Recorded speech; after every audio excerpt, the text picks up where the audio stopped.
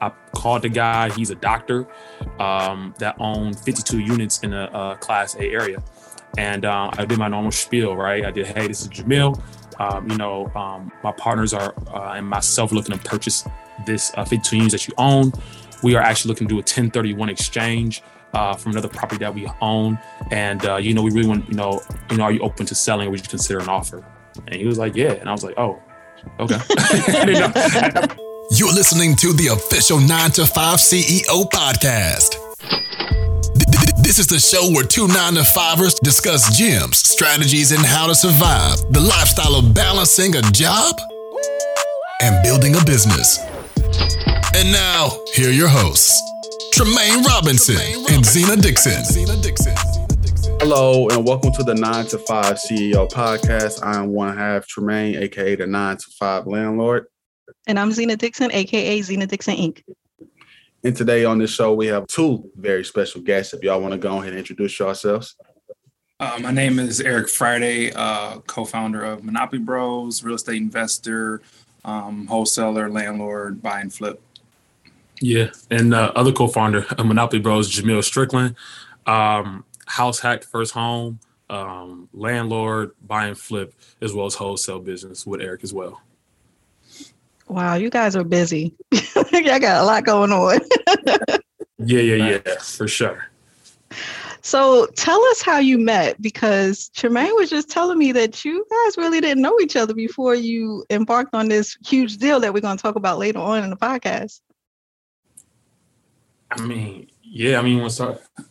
So originally we met at a Jay Morrison event. This was in 2016. At that time, honestly, I didn't really have much people to follow and look at on social media. He was like one of the first people I saw that was actually doing something and made it relatable as far as real estate was concerned. Mm-hmm. He did basically a free class, but then he gave people the option of paying to do like a private walk through and tour and spend a day with him. That's when I met Jamil. That we both paid to do that. And we met each other. That was in 2016, just at that event. Oh, that's dope. So to tell a quick story. That's similar to how me and Tremaine started this podcast. We did a live together just because, he saw what I was doing and he's doing something similar. So we had always been chatting in the DMs. And he was just like, yo, let's start a podcast. And I was like, let's do it. So it's like, when you meet that person and it's like that synergy and like you can rock with them, that's important, because sometimes people in your own circle, you can't even bring them into something like that because they're not there mentally, or, they're just not ready. So it's like really cool that you guys met and you're doing what you're doing right now. So that's awesome. Yeah. That's really, most people get rich with strangers. To be honest with you, so I'm not surprised at how you and Tremaine met, and looking back at it, hindsight's 2020. I'm not surprised how me and Eric got aligned, because we're intentional about a lot of things, and when we move and how we do things, it makes sense. So I'm just happy that we started Monopoly Bros and just ready to talk, just happy about the journey we're on. Yeah, and the funny thing is, like you said, we didn't plan on doing any of this together. No. It was just like I met someone, he met someone that was, like you say, the synergy was there, the like-mindedness was there, and then we just happened to be buying. I had already purchased a house. He was in the process of purchasing a house, which was our first rentals, which were less than a mile apart from each other. So it's like you meet this person, you're pretty much meeting them at the same point in your real estate journey. And it's someone that the synergy and the like-mindedness is there. And then we just started building from there. But even then, we still had no idea we would start this, though. True. Or close an apartment building together. Right. Dope. Yeah, we're going to definitely get to that. But to kind of take it back, if you guys don't mind, answer, what were you guys doing for your 9 to 5 prior to getting your first building? And what was you guys' first inkling as far as hearing about real estate? Yeah, I'll go in because I'm still in 9 to 5. So Eric kind of talked about his journey a little bit. I graduated. So 2016, I actually graduated college. So I played basketball, college basketball. Right out of college, I actually got a job at a big hospital, like in the business side of things. And then I got fired. So I bought a house, which is my duplex, a house hacked a duplex in the suburbs. And then 3 months after house hacking, I got fired from my job. So that was like my 9 to 5. Then I got into the mortgage business where I'm still in, which I'm still in right now. I do a little bit different role now, but I was a mortgage banker. So I was helping people out with refinances on their homes. And that's kind of like the 9 to 5 aspect as far as for me personally. Yeah. And for me, do you want like the first 9 to 5 job I had, or like just to transition the job right before I started the real estate? Job right before. Yeah. Okay, so I was working as a project engineer for Chrysler. They were based. The project was based in Indiana. It was in Indiana, right outside of Indianapolis. But of course, we're from Detroit, so I was traveling Monday, staying there till Thursday or Friday, and then coming back home. And I was doing that for 3 years, 2.5, 3 years before I got introduced to real estate. And for me, it was just at that time period, my son was just starting kindergarten, and I felt that my absence being on the road was affecting him and his behavior in school. So I started looking for alternatives because I was looking around and just seeing. I was working in a plant. I wasn't doing plant jobs, but I was a project engineer, so I was in the plant, and I was just looking at the what was around me, and people were 50, 60 years old. They had spent 30, 40, half their life in this plant. And I just could not see myself doing that. Being with my family was just way more important than that amount of money. So I started looking for alternatives that I could do to basically replace that income that I was making, which was pretty good income. And I just happened to stumble upon Jay on the Breakfast Club. And he was talking about wholesaling, buying and flipping, buying and holding 1 to 4 units and 5+ units. And so that's how I got introduced. And that was in 2014, the end of 2014. And are you still at your 9 to 5? Or No. Oh, okay. I'm full-time real estate now. Oh, okay. Awesome. So was that jump to full-time scary for you? It's weird. I was just having this conversation with someone like within the last week. Like, a lot of people when they say you're making that transition, or what they say you should do when you're making that transition is to be prepared and to have 6 months of income or 12 months of income and expenses in a bank account. I'll be honest, I had nowhere near that. Like, I had nothing in remotely close to what I needed to sustain myself as far as bills. What it was for me, though, I did have systems and kind of a steady deal flow as far as wholesale deals, and I had rentals already, and I had some. I think at the time I had a flip that hadn't sold yet. Yeah, I had a flip that hadn't sold, so I knew I had money coming in. But as far as having a certain amount of money in the bank, I did not have. But for me, it wasn't. I'm a very calculated risk taker. Like, if it's something, I'm not a gambler per se, but I have a high level or a high tolerance for risk in certain, when I feel it's calculated and when I've kind of done some things.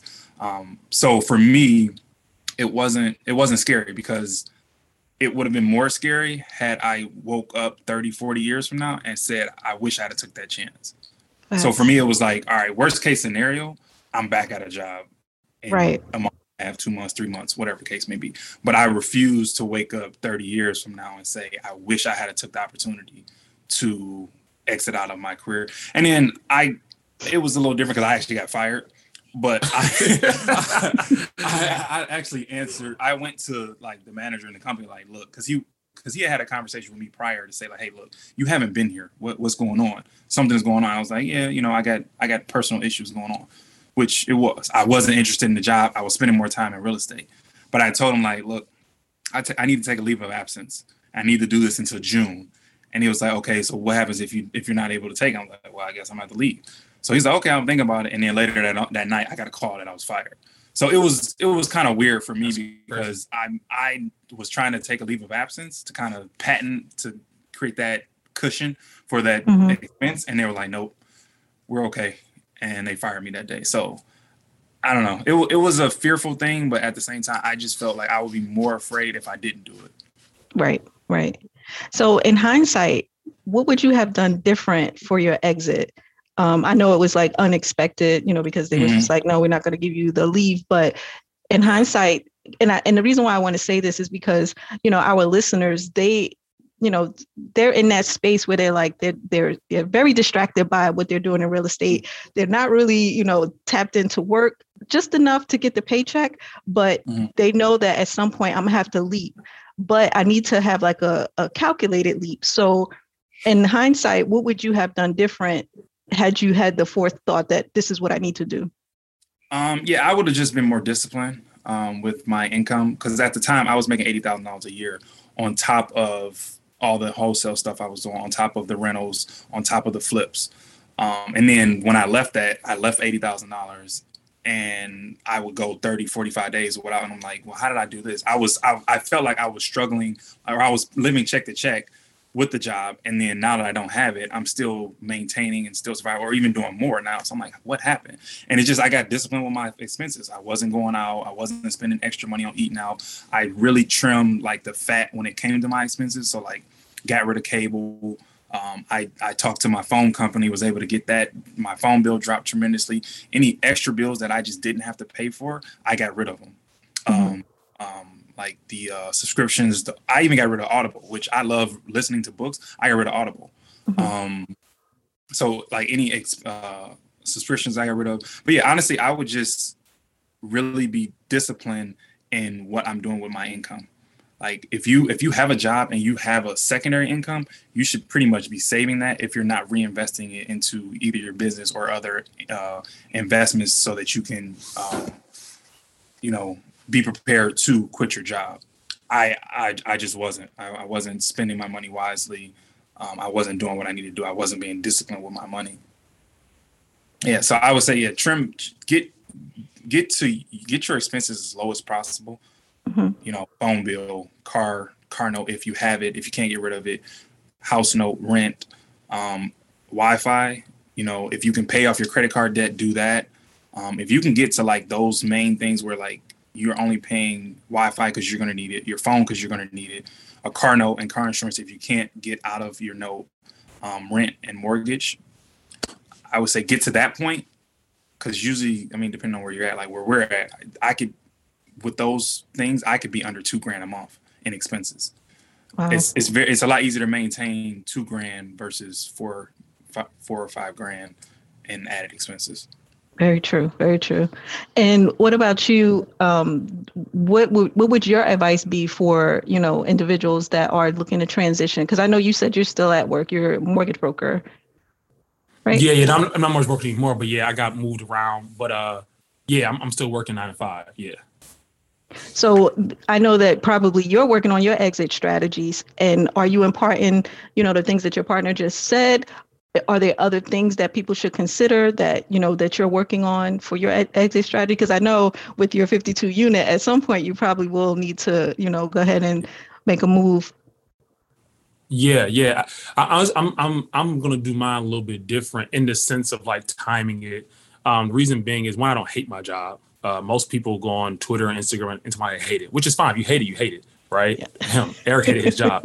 I don't hate my job, right? I work with people I want to work with. I like people in the city, Detroit, a lot of people. It's just, I get a little bit of impact of what I do. I'm a leader. I kind of like run teams and stuff like that. So I don't necessarily hate my job, but I do know I got to leave at some point, right? It's just, I got a dream. That's what I got to do. Right. But I am trying to be strategic in it, right? So I got a decent W-2. So how can I leverage that to get more properties? Expenses, right? I want to be more, one of my goals is I want to be more risky, or I want to put more into the business than I've ever done this year.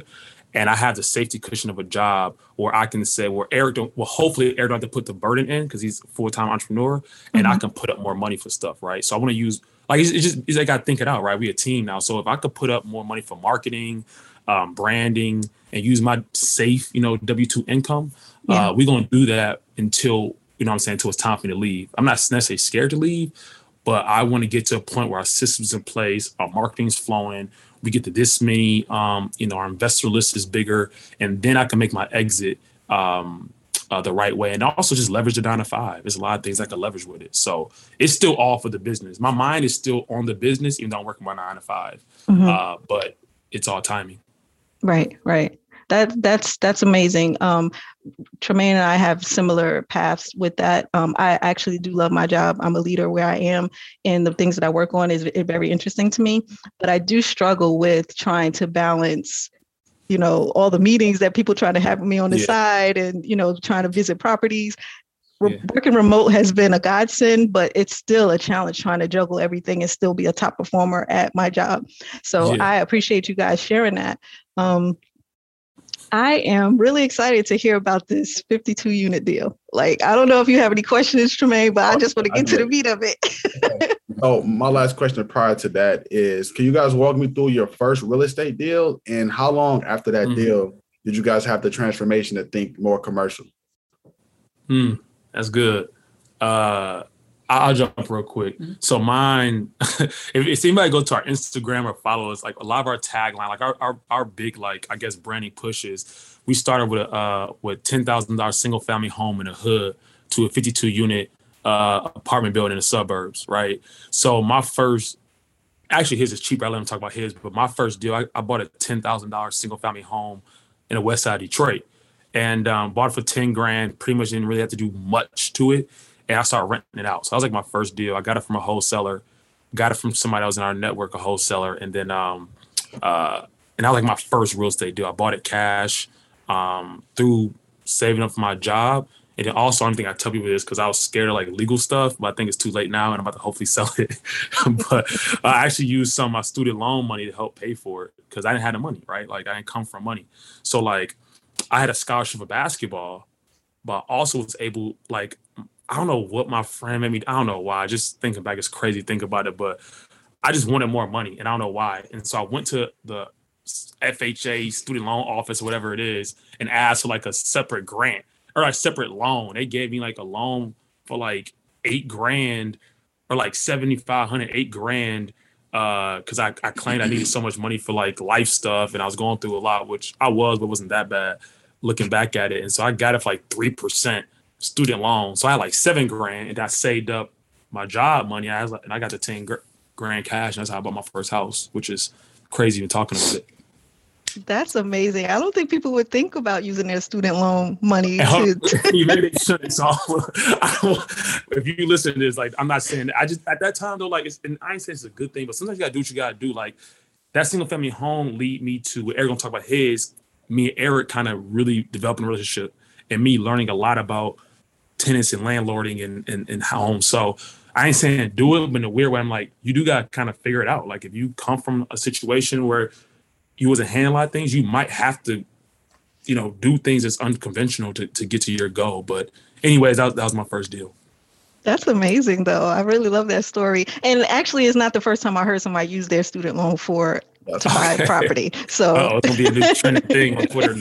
Oh man, that's hilarious. For me, my first deal, it was pretty standard. It wasn't like I didn't use, and it was pretty. I mean, it's cheap. I bought my first house from our tax county auction in 2015. It was $1,100. So yeah. So I mean of course I paid all cash. That was at the time I was only working like a $30,000 a year job, and I was still able to afford that. I really don't remember where I got the money from. I know it might have been school too, actually. Honestly, or just me saving up some money. Like I said, it was only $1,100, so it wasn't that much. But yeah, I bought it $1,100. I put about 12 grand into it, and I rented it out. It's been rented out ever since. Same tenants since 2016 is when I finished the rehab. I subcontracted some of the work out, like some of the plumbing, the electrical, some of the tile work, and then my uncle helped me do a lot of the carpenter stuff. And then my dad too, and then friends and family helped as well as far as the manual labor with getting some of that stuff done. But yeah, pretty much done that, all in-house rehab. Like I say, spent about 12 grand, used credit cards to do that, which I wouldn't suggest doing unless you're planning on refining out of that money. Mm-hmm. Because I literally, being completely transparent, I literally just paid all my credit cards off. And that was a portion of it that I mean, it probably got paid off technically, but there were still balances that started from when I started that rehab. So, right. I would not advise you do a rental rehab with a credit card unless you plan on refining out of that money so you can pay your credit cards back, because those interest rates are always going to be higher than a bank loan or other traditional lending. So yeah, but that was what I did. Bought it for $1,100, spent about $12,000 on the rehab, rented it out for $675 or something, and it's been rented out ever since. Same tenants. Did you ever want to do a cash out refi? Because I know, like, with you adding the rehab, the ARV should have been higher. Yeah, so a part of it was I knew nothing about cash out refis at the time that I did it. I probably saw that online, like you can use your credit cards to do it, and I did it. The thing is, to do that, you got to make sure that the area supports cash out refis, and that property is just not in there. It's in a decent neighborhood, but it's the values are still sub $50,000. I mean, they're just now getting to $50,000-$60,000. Got it. And that was 7 years ago. So, it just wasn't an opportunity. I probably could do it now. But yeah, I prefer it free and clear. So. Yeah. Oh yeah, for sure. So that's amazing. I'm always in awe when people tell me that they find properties for less than $10,000. Like, I'm like, where is the magic sauce? Because I need it. Because I never see stuff like that. What market are you in? I'm in Chicago, Philly, and New Jersey. Yeah, Jersey and Chicago. Yeah, that's like two of the. Not. Yeah, I mean, it's obviously it's harder to find that type of stuff now, but I mean, we're still getting stuff under contract for sub $20,000, but it's just a lot harder. It's a lot harder. That's amazing. That's dope. So, can you talk about the transition you guys have as far as once you had your aha moment, as far as transitioning from residential stuff under 4 units to thinking commercial? Initially, it was always my plan. Honestly, I learned from Jay. It was wholesale first, buy and flip, buy and hold, go 1 to 4 units, and then go 5+. And that's literally what I did. Like, I wholesaled. Well, I bought my first rental, but I then went strictly into wholesaling, buying and flipping, more buy and holds, a duplex, and now the 52 unit. So it was always in my plans. I didn't know how I was going to do it. I didn't know it would come about this way, but it was always in the back of my mind that wholesaling was never enough. Buying and flipping homes was never enough. Buying a single family home was never enough. It was always, I want to own multi-units. So it was always in the back of my mind, but it was in 2000, what was that? When we bought that? 2019 was when I was steady deal flow with wholesale. I had done, multiple buy and flips. I had multiple rentals. I had a duplex. I was progressing towards things, and I was like, well, this isn't enough for me, because it's just, especially with wholesaling and buying and flipping, it's active income. So you got to be working to make money, and that's not my goal. My goal is to be able to sit and go travel and still make the same amount of money if I was at, in a flip or whatever. So it was like, all right, well, you're right. What was next? You need 5+ units. So I had this mindset.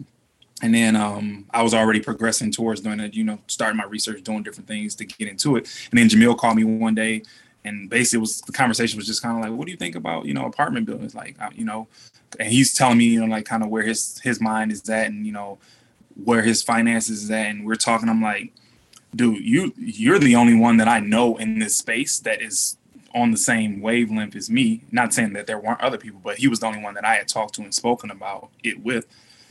We had that conversation, and then later that year, I joined a multifamily real estate group that was solely focused on multifamily investing. And then pretty much 7 months after that was when we got the 52 unit under contract.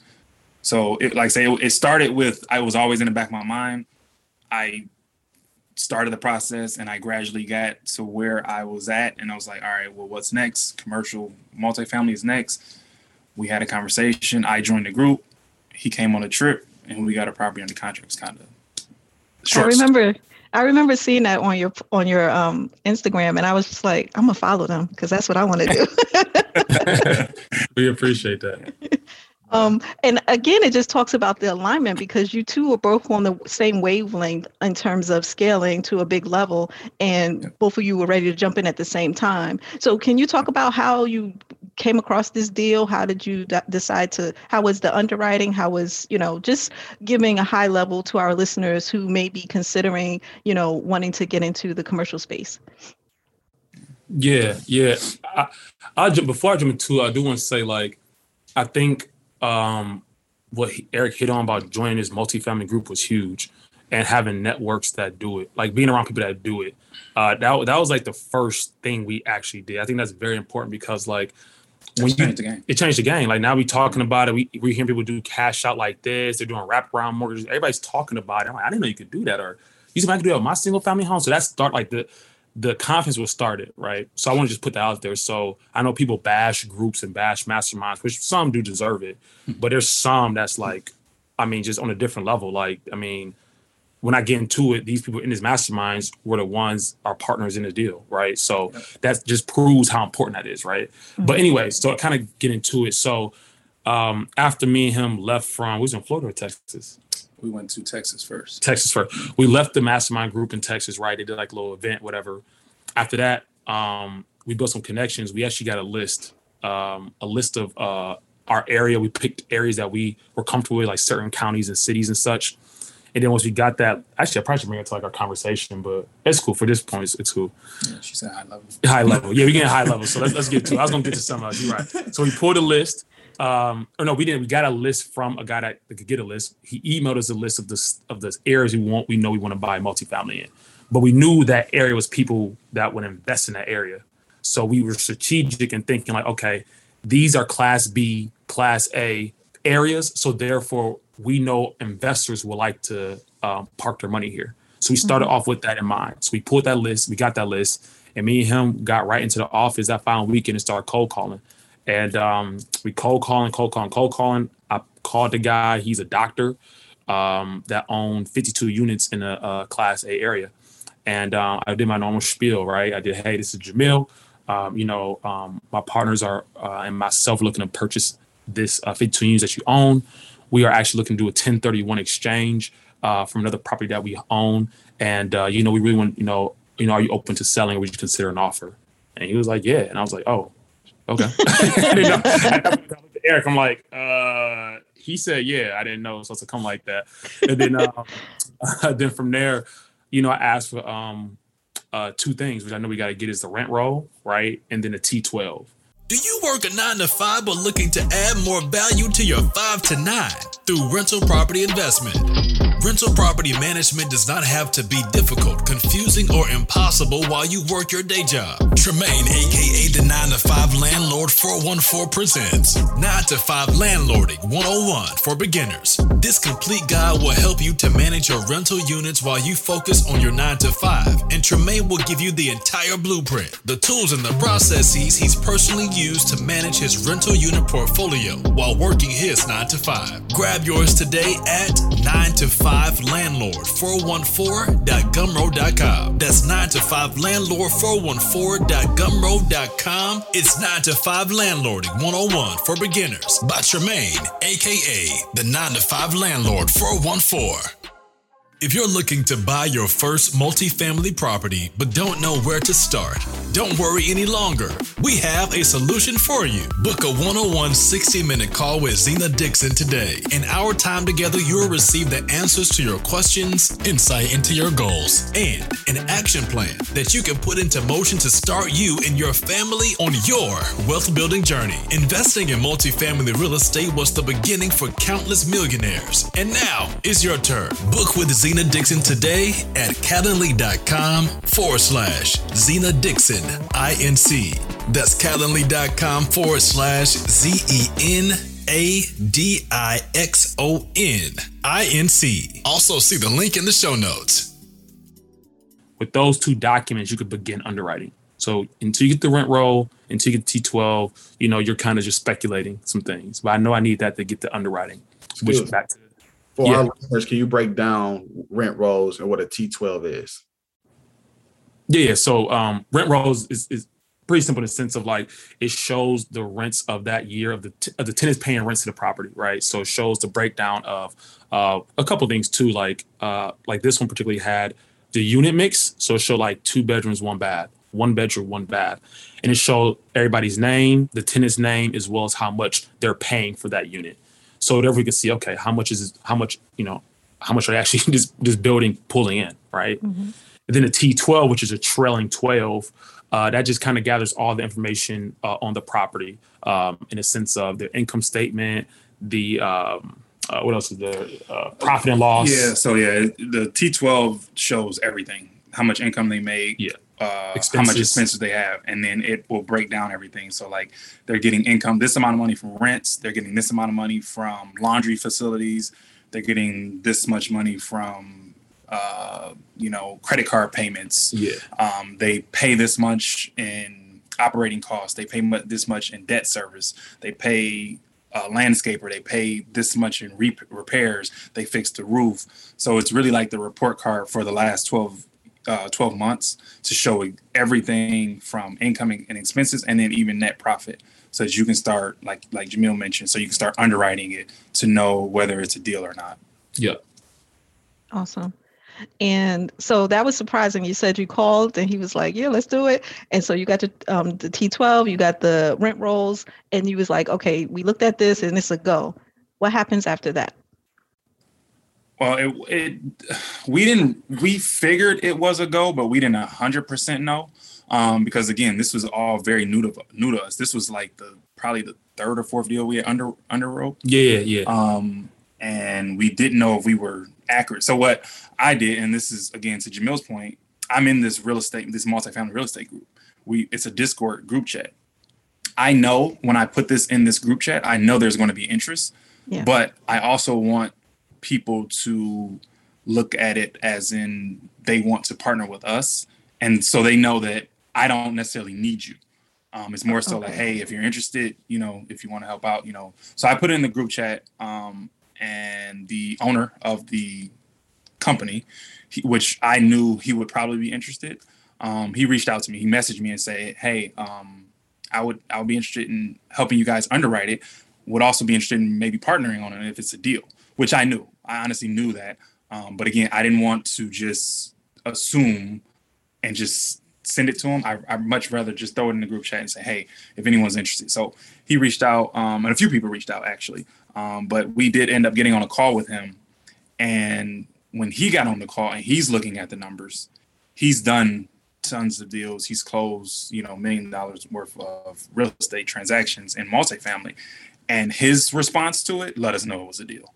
Like it confirmed it for us. Like we felt it could possibly be a good deal, but his response and him going through what he had done in it's kind of a sub-market, not much lower than where we're at, but just a little bit below, and what they were able to do and what they were able to accomplish solidified that it was a deal. Yeah.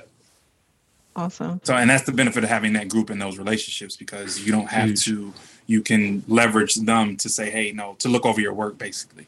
Yeah. Yeah. Did you have any issues with the financing portion of it? Because just from doing my own research, you have to come to the lenders and you have to speak a certain language, and you have to, be able to, defend how you're going to value add to this property, how they are going to get paid, because that's all they care about. Is this thing profitable? Is it going to make us money? So can you speak to that? Or was the person that you brought in from the Discord group, headlining that portion of it for you guys? Yeah. I mean, he headlined a lot of it. So the beauty of this is that, he headlined the whole thing. Let's say he was the brains of the operation, right? And the beauty of that is we got to see everything that went down. And to kind of answer your question is, we brought in other partners, right? So we got another partner that does that. He handles insurance. He has a relationship with the lenders. He was able to kind of pull together all that. And when you have a relationship with a lender and you've done a lot of deals with them, it wasn't, I know like what you read is probably true, but it wasn't like a lot of tugging at all. It was like, oh, this is you did, you got $50 million worth of real estate. Yeah, show me what you got. It wasn't as much teeth pulling in his case, that's why he brought another partner in, right? And another partner was like a really good rehab guy. So everybody had their role in this, right? And so to answer your question, it wasn't much of a pool because we had they raised money already. They raised, quite a bit of money already. It was a 1031 exchange. And so they had the money for the down payment, right? They had a relationship with the lender and insurance people and everybody else, every other part. It was more so when you're ready to close. And real quick, and one thing I want to point out is like what Jamil is describing is they literally had everything, but they were missing one component. And that was the component we brought. Yeah. So, and that was the deal. Yeah. They had the money, they had the resources, they had the relationships, but they didn't have the deal to 1031. And once you start getting into what a 1031 is, you'll realize how valuable it is to have a deal because they're on a timeline. They're on a clock to transfer that money over, right? Mm-hmm. So being said, the reason why we started the Monopoly Bros brand is because it is something that everyone can do. You can literally start wholesaling and get to this point. We didn't have to spearhead the majority of that deal, but we did add a tremendous amount of value in having found the deal and done the legwork. And if you focus on that aspect, or if you're the money guy, you focus on that, but then also you focus on building the relationships up front and doing what you say you should have done when you were wholesaling, when you were buying and flipping, when you were buying, holding, that makes when it's time to get an apartment deal, that much easier. Because the whole reason why we were able to do this so easily, I was in the group. Jamil had already established a relationship with the owner of the group. I had already established a relationship with the owner of the group. I had already established a relationship with another partner. Had no idea he was going to come into the deal, but I had established a relationship with him. So it was like we had a track record even prior to doing this that made them willing to do this deal with us. Right. So that's why it's like anybody can do it. All you have to do is be setting yourself up, even when you're wholesaling or when you're buying and flipping. Do what you say you're going to do. Have integrity, have morals, build those relationships, make the relationships meaningful for both parties. Mm-hmm. And then when it's time to close the deal, because you might not have the money, you might not have the resources, you can go to someone that does. And they're now willing to bring you into the deal because they know, okay, Eric's a good person. He'll do this. When he say he's going to do something, he's going to do it. I like working with Eric. I like working with Jamil. So I think that is like one of the things that I really want to drive home for people is that it is difficult and it can be difficult, but it can be simple too if you do the right things starting out. Right.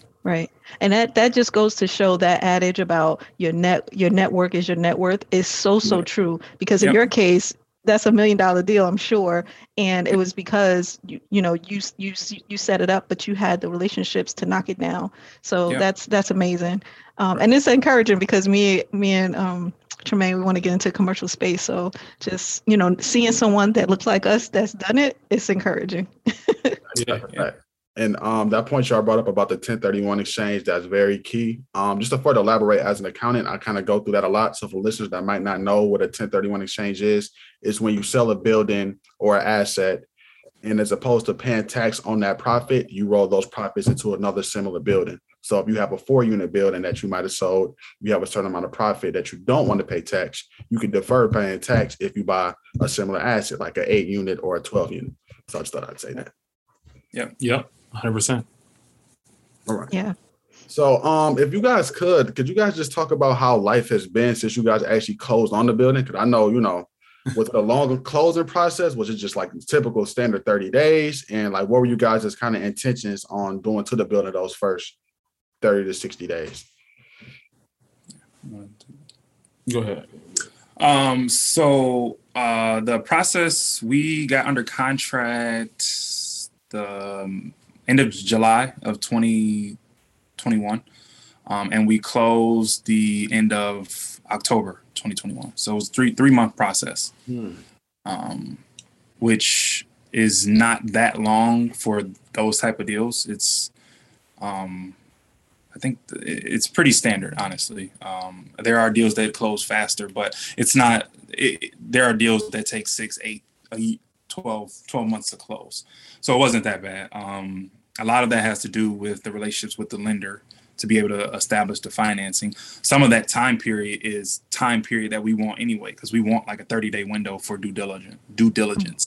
Because we're literally, we're doing our own inspections where we're walking every single unit. So it's 52 units. We're walking 52 units. Then you have a lender who will send out an inspector or kind of like an appraiser that will want to walk a good majority, like 20%. They usually want to walk at least one type of each unit.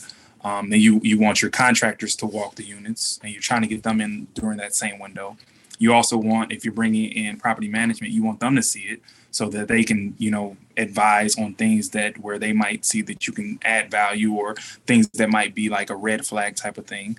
So a good period of that is time that you want anyway to do your own due diligence to make sure it's still a good deal, because even though we get T12s and we get rent rolls, I mean, none of it is really solidified until we start seeing like the leases and different things like that. And again, that is a part of the due diligence period. Mm-hmm.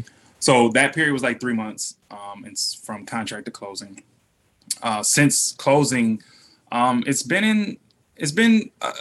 hasn't been bad, honestly, because first thing, there's a property manager. So we don't have to deal with the day-to-day of things. Jamil and I are asset managing it. And which that means is you're managing the asset and the rehab around it. So having to coordinate like landscapers and painters and roofers and asphalt guys, it can sometimes be challenging, but that's kind of the benefit of coming from the world that we're in. We were already doing it with single family. It's not much difference from that. It's just, it's bigger budgets, and so there are some things that you like you don't usually have to mill and fill a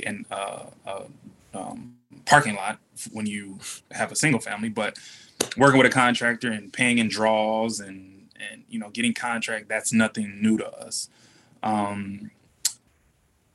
From a interior standpoint, there are a lot of things that were maybe missed in our inspections or maybe omitted in the discussions or just forgotten about.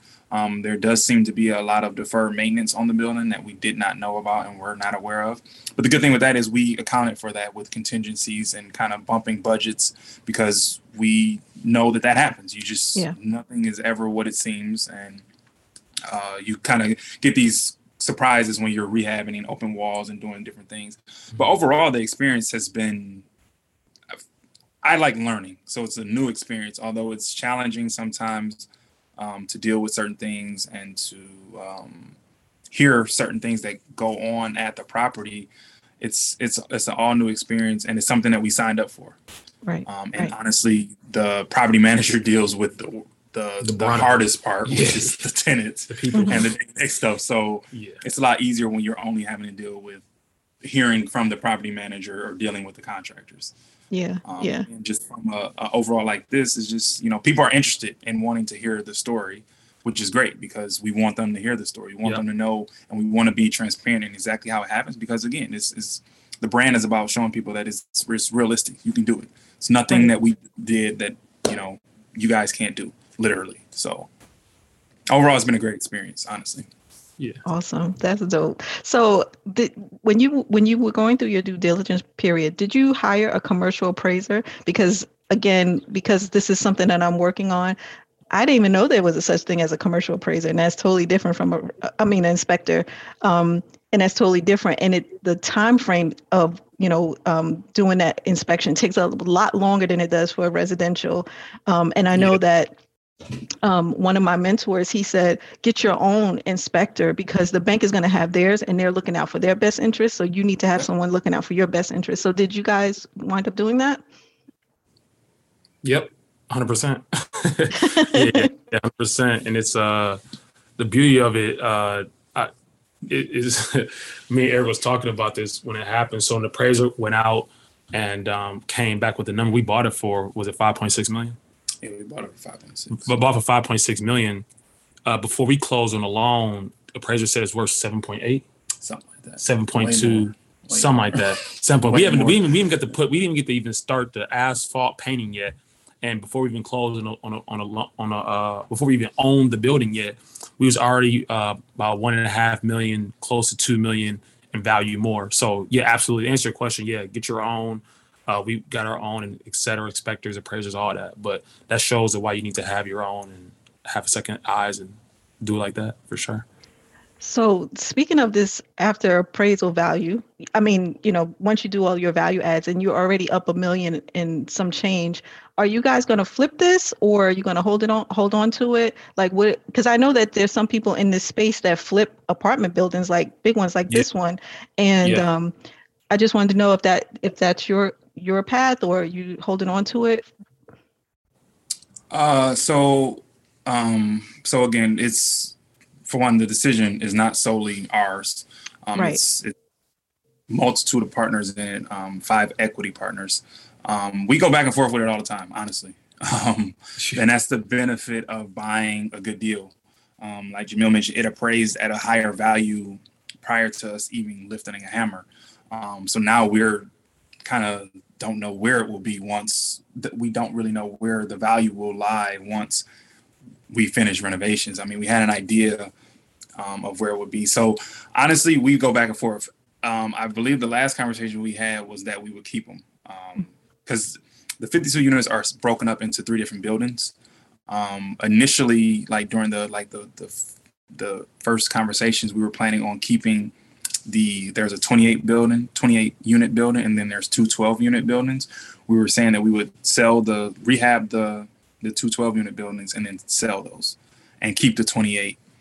Like I said, I think the last conversation we were having, it was like, just keep them all. Keep them all. Yeah. So it kind of goes, it kind of goes back and forth. Right now, we're just planning on keeping them all.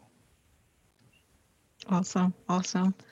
And my other question is, because I'm just so interested in your story, because again, we're not seeing, at least I haven't come across too many, Black men that have bought like a huge multifamily like this, like 12 unit, 20 unit maybe, but 52 unit.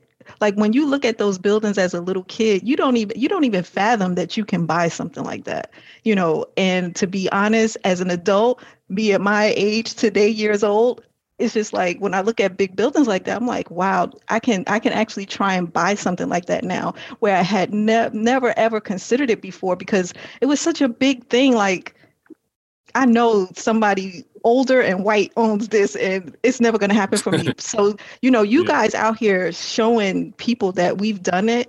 It's like, how, when you was little and you see, a guy drive by in a Mercedes and you're like, that's my car. That's how you are doing it for the culture now. Like, that's going to be my building. When you're driving that's around, powerful. and you see, and you see a for sale sign, or, you see the information to contact them about this building. It's like, now I can internalize that I can do this too. So it's amazing that you guys have done it. And I just clap it up for you guys, because it's amazing. And the way that you've explained it makes it conceptual.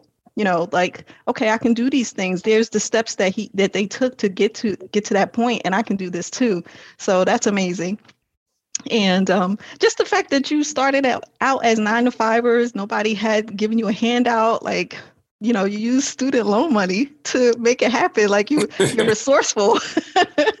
You're resourceful, and you're like, however we got to get it, we're going to get it. So that's really encouraging to hear.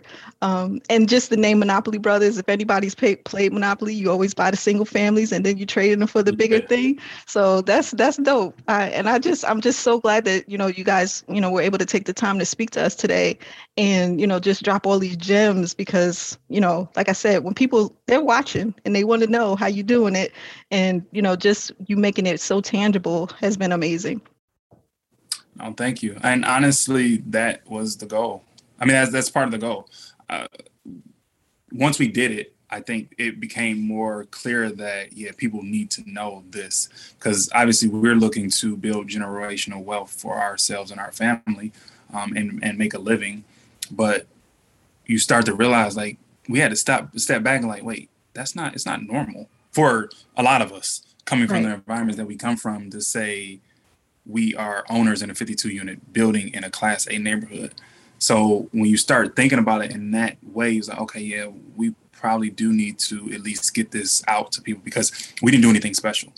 We didn't do, like you said, we can conceptually, anybody can do this. And that was, I think, again, to the groups, like the importance of that group is like, that's what they were doing for us. Majority of them didn't look like us. Right. Like 99% of them didn't look like us, but like they're good people. Yeah, for sure. And they were so forthcoming with what they were doing and how they did it. It's just a trickle down effect. It's like there's no reason why we can't do the same thing and just show people like you can do it. Right. You know? And I also think it's really key that you said a Class A neighborhood, because a lot of times we as investors, we're looking at the Class C neighborhoods because one, the barrier to entry is a lot less, you know, it's more affordable for us. And then two, there's the thing like we want to clean up our communities. We want to make them better. That's two. And then three is just like B and A neighborhoods are those, you know, those far-reaching goals, right? Yeah. So it's also like tremendously important that you guys have bought in an A neighborhood, because people need to know that this is possible. Yeah. I don't want you to think that you only have to buy in a hood. The hood is good, you know, the hood has gold and all of that, but sometimes it's just like, I want the real big fish.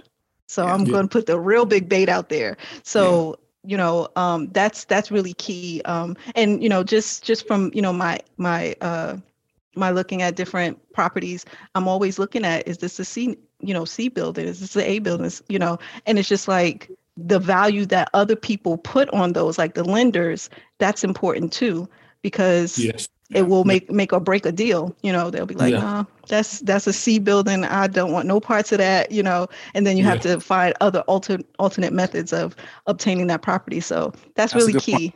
Yeah. That's a really good point, honestly. Yeah. It makes the lending process a lot easier. For sure.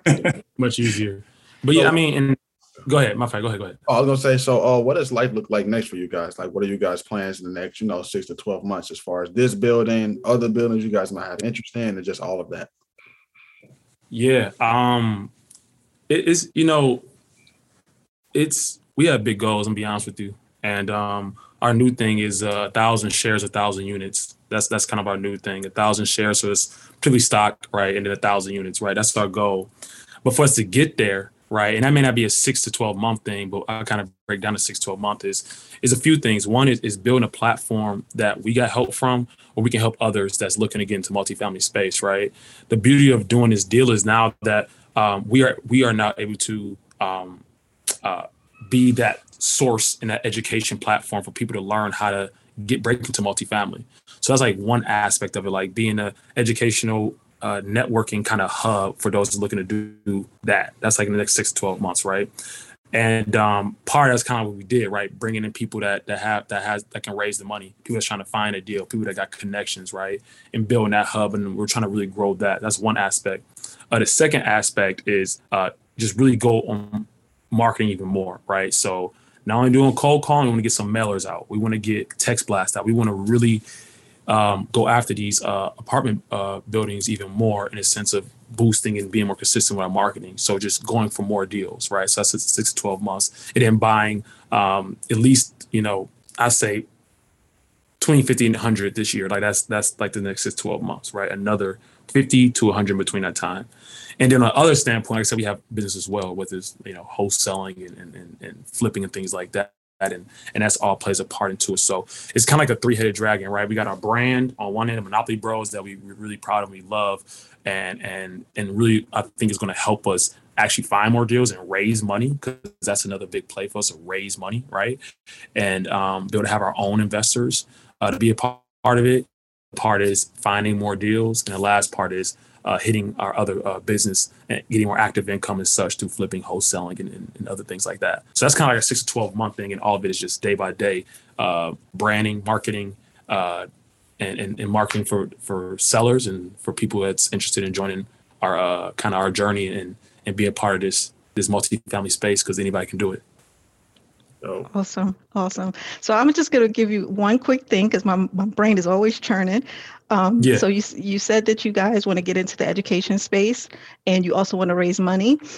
I would just set it up as an NFT. Set up your NFTs for people to have the training. And then those people that have the training, they have the opportunity to get into a syndication with you guys to fund your next project. So, like you said, I forgot how you phrased it, but it would just give them equity into, a small ownership portion. Oh, got you. Yeah. Providing you with the funds to do the next deal. So it's just like a small way for people to invest, like a fundraise, or I forget, CalTIR. They do similar things like this. Like people can, just buy a part of the fund for $500, but instead you can do it with the NFT, because this is, it's on a blockchain, it's secure, and this is how you get into the education part. So you guys, you have a mentorship or a class, and me and Tremaine, we buy NFT to get to this class. So once you guys are ready for your next deal, because we already own NFTs, we get first dibs on helping you fund that deal.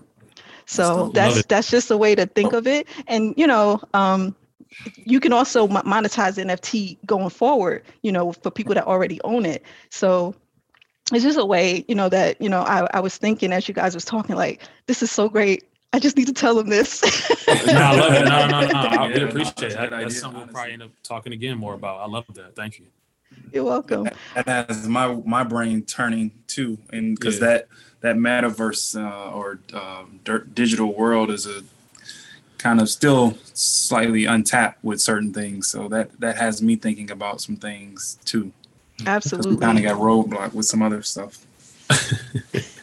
Yeah. For the listeners that's listening to this, where can they reach out to you guys if they want to follow up with you?